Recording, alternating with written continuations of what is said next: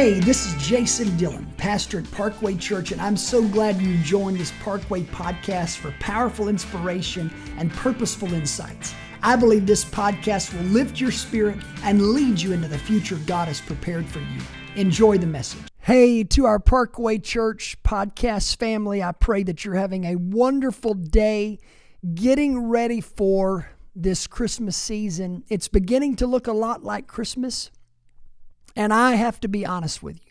I love Christmas. I am so thankful as we've just come through the season of Thanksgiving for the few days that are before us that we will get to celebrate the joy, the spirit of Christmas. But all of this is connected back to someone very important, and that is the person of Jesus Christ. Let me just share with you a scripture that I really wanted to bring to your attention. It's in Micah chapter 5, verse 2. It says, "But thou, Bethlehem Ephratah, though thou be little among the thousands of Judah, yet out of thee shall come forth unto me that is to be ruler in Israel, whose goings forth have been from of old, from everlasting." So, literally, Micah in the Old Testament prophesies about the coming of one who would be our ruler, the ruler of Israel. Now, I know that we're talking about Christmas, and to many people, Christmas means different things. In fact, there was a television interviewer walking the streets of Tokyo at Christmas time. Much as in America, Tokyo and Japan, they've got a thriving Christmas industry, selling goods in stores and shops, being open, making money. And the interviewer stopped one young woman and said, "What is the meaning of Christmas?" And laughing, she responded, "I don't know, isn't that the day that Jesus died?" I would sure hope not. That you would not feel that Christmas is the day that Jesus died. Another lady had an armload of packages and finally made it to the elevator, dropping a package as she got on. In her frustration, she said, "They ought to beat the guy that invented this Christmas thing." A voice in the background said, "They did. And then they crucified him." You see, Christmas is all about Jesus. And in the month of December, this month seems to highlight the best and the worst of our year. I know for many, coronavirus and 2020 has been words that did not evoke feelings of pleasure, but rather feelings of dismay and discomfort and befuddled wondering, man, what is going on in the year 2020? Well, I want to tell you that Christmas is a beautiful time because Jesus Christ is the source of hope and the source of blessing. You see, this year's had its share of stress and strife, and the headlines blare a bleak outlook. They're saying, do we really need another Christmas? And we sing the same songs, we put up the same tree, we shop for the same socks and sweaters that we get year after year. Is the message of the angels of peace on earth, goodwill toward men still relevant? Is it still possible that joy to the world at Christmas time could be a reality? I've come to tell you today that with God, all things are possible. And literally, Christmas time accentuates the blessing from Bethlehem, the blessing to start over. Hope is possible because of the blessing that comes from Bethlehem. Jesus' birth wasn't glamorous, but it was glorious. It wasn't published in the newspapers, but it was powerful news. Unto you is born this day in the city of David a Savior, which is Christ the Lord. Hollywood, the maker of false realities, would recast the story of Joseph, Mary, and Jesus. Joseph's collar's way too blue, not elite enough. Mary is green with an experience, too obscure, too simple. The story needs a star, not a supernova in the galaxy. A civilized person would sanitize it. No person, however poor, should be born in a cow stall. A good public relations firm would move the birth to a big city. We need to scout out a Roman palace that we may could rent, or what Greek villa would be available for us to lease. The Son of God deserves a royal entry, less peasant, more pizzazz. Out with the heads of sheep, in with the heads of state. But we didn't design the hour in which God revealed himself. God was content to enter the world in the presence of sleepy sheep and a wide-eyed carpenter not accustomed to help building a boy who would become the King of Kings. No spotlight, just candlelight. No crowns, just cows ruminating beside royalty. The blessing from Bethlehem didn't look much like a blessing at all. A baby to take care of? How could something so little affect so much? And to make matters worse, the family's budget was about to be broken. The taxes were due. We've got to leave where we're at, travel to Bethlehem, and pay taxes according to our government mandate. When Jesus set about to choose his disciples, there was no accident that he chose one called Matthew, a tax collector chosen by Jesus. To make matters worse, he was a Jewish tax collector. His profession was loathsome to the rest of the Jews because they, like us, believe two things in life are unavoidable: death and taxes. But one of your own countrymen working for a Gentile government requiring you to pay taxes was unthinkable. In Bible lingo, a tax collector was called a publican. Now, I'm not sure if Matthew was a republican or not. But once Jesus was finished with him, he became a post-publican, publishing the news of the gospel of Jesus Christ. Jesus had a purpose for Matthew. Matthew was needed because God would allow him to connect the dots for the Jews that Jesus was more than just another man being proclaimed as the Messiah. Matthew knew genealogy very well, because the time of Christ's birth coincided with the first decree from Caesar Augustus that all the world should be taxed.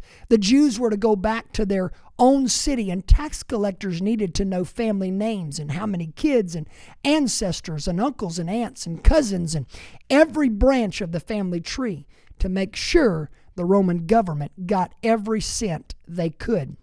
Luke 2, 1 through 5 says, "And it came to pass in those days that there went out a decree from Caesar Augustus that all the world should be taxed. And this taxing was first made when Cyrenius was governor of Syria. And all went to be taxed, everyone into his own city. And Joseph also went up from Galilee out of the city of Nazareth into Judea unto the city of David, which is called Bethlehem, because he was of the house and lineage of David, to be taxed with Mary his espoused wife, being great with child." So she was pregnant, great with child. It was close to the time when she should be delivered. And Matthew tells us exactly who was coming through her womb. When it begins in Matthew chapter 1, the book of the generations of Jesus Christ, the son of David, the son of Abraham. In the first verse of Matthew, Jesus is connected as the son of two of the most important people in Jewish history: the son of David, king of Israel, and the son of Abraham, father of all the children of Israel. For God so loved King David that he prophesied that there would always be someone in his lineage to sit on the throne of David. And it was no accident that David was a shepherd, because God understood the role shepherds would play in the story of redemption. In your Bibles, in Luke 2, it says, "And so it was that while they were there, the days were accomplished that she should be delivered. And she brought forth her firstborn son, and wrapped him in swaddling clothes, and laid him in a manger, because there was no room for them in the inn. And there were in the same country shepherds abiding in the field, keeping watch over their flock by night. And lo, the angel of the Lord came upon them, and the glory of the Lord shone round about them. And they were sore afraid. And the angel said unto them, Fear not, for behold, I bring you good tidings of great joy, which shall be to all people. For unto you is born this day in the city of David a Savior, which is Christ the Lord. And this shall be a sign unto you. You shall find the babe wrapped in swaddling clothes, lying in a manger. And suddenly there was with the angel a multitude of the heavenly host, praising God and saying, Glory to God in the highest, and on earth peace, goodwill toward men. And it came to pass, as the angels were gone away from them into heaven, the shepherds said one to another, Let us now go even unto Bethlehem, and see this thing which is come to pass, which the Lord hath made known to us. And they came in a hurry with haste, and found Mary and Joseph and the babe lying in a manger. And when they had seen it, they made known abroad the saying which was told them concerning this child. And all they that heard it wondered at those things which were told them by the shepherds. But Mary kept all these things and pondered them in her heart. These shepherds were no ordinary shepherds. These shepherds were the ones ordained by the temple priest in Jerusalem to keep the flocks belonging to temple sacrifice. They watched over lambs that would be brought up to become the sacrificial lamb offered on the Day of Atonement. Those lambs offered on the Day of Atonement were the most important, most inspected lambs because they had to be perfect, without any blemish. So it was not lost on them when the angel said, "You will find the baby wrapped in swaddling clothes lying in a manger." The shepherds would themselves take a baby lamb and wrap it in strips of cloth, swaddling cloths, and lay it in a manger to prevent it from being trampled, as it had to be without blemish. The shepherds would examine the lamb to give a final approval of the lamb before it could be sacrificed. So God allowed the shepherds ordained by the temple priest to inspect Jesus Christ, the Lamb of God, who would be offered for our sins. Isn't that amazing?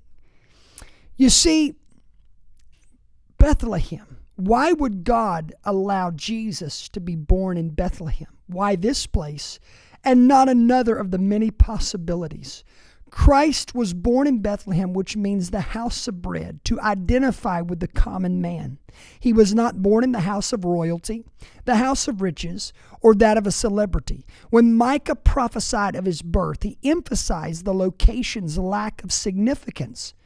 But you, Bethlehem, though you be little among the thousands of Judah, out of you shall come to me a ruler in Israel. Has anybody ever felt insignificant? Have you ever felt little among the thousands of people in your neighborhood, your city, your state? How about your world? I want to tell you that God understood the feelings of insignificance. So He allowed the greatest treasure, the greatest person to ever walk the face of the earth, to come from an insignificant place. You're asking the question, how can something of value come from little old me? The blessing from Bethlehem proves that there is value in every person, no matter the place they come from. God can bring out of the little of us the greatest for us. Let me say that again. God can bring out of the littlest among us the greatest for us.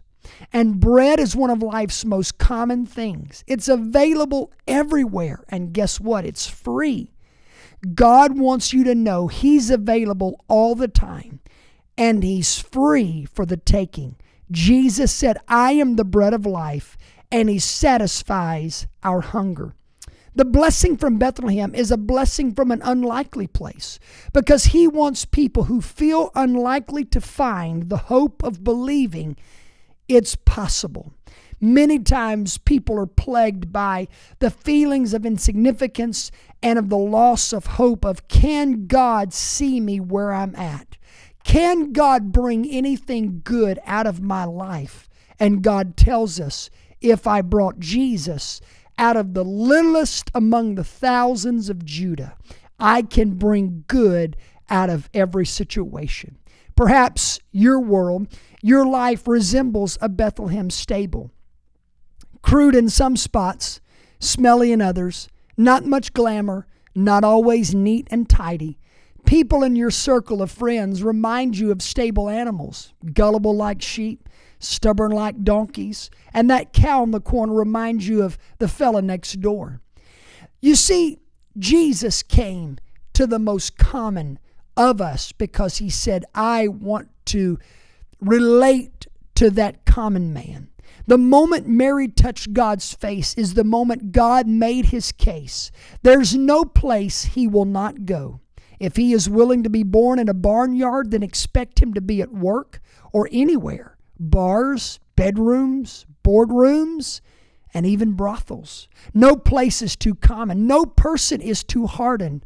No distance is too far. He came all the way from heaven. He came in the lowest position of life possible to make sure no one was left out or underneath. There's no person He cannot reach. when Christ was born, so is our hope. The hope that it's not over till it's over. The hope that I can get up again and I can start over. Today, more so than in any other day, we need the blessing from Bethlehem. We could use a season that's dedicated to giving, not receiving, to caring, not critiquing. So let's put away our differences. Put up the Christmas tree that leads to an old rugged tree called Calvary. Take comfort in the familiar story and the ancient carols. Our world, like Bethlehem, is difficult and it's crowded. Our days can feel as cold and uncertain as the midnight manger. Yet in the midst of it all, let's do what Mary did. Invite the source of peace to enter our world through her life. We literally say to Jesus, Jesus, let Christmas come through me. God became one of us so that we could become one with Him. That is the blessing of Bethlehem. And I pray this day that for every person listening to this podcast, God would allow you to see His blessings in your life. To not see the humdrum and to see the bah humbug around you, but to lift your gaze and recognize that God is at work in your life and He's bringing blessings from the most unlikely spots and places and people in your life. I do pray that everyone listening to this has a very Merry Christmas and that God does a great work in your life. God bless you. Hi, listeners. This is Scott Cooper, producer of the Parkway Podcast. That concludes the show for today. We hope you enjoyed. Remember, we offer video versions of the podcast on our Facebook and YouTube channels, as well as the audio versions on your favorite podcast provider, including Apple Podcast and Spotify. We also encourage you to check out our website at www.parkwaychurch.net, where we offer live streaming of our services, as well as video archives, and the opportunity to give to help support this ministry so that we can continue to bring you awesome Holy Ghost-filled content each week. Thank you for listening, and please tune in to our next episode.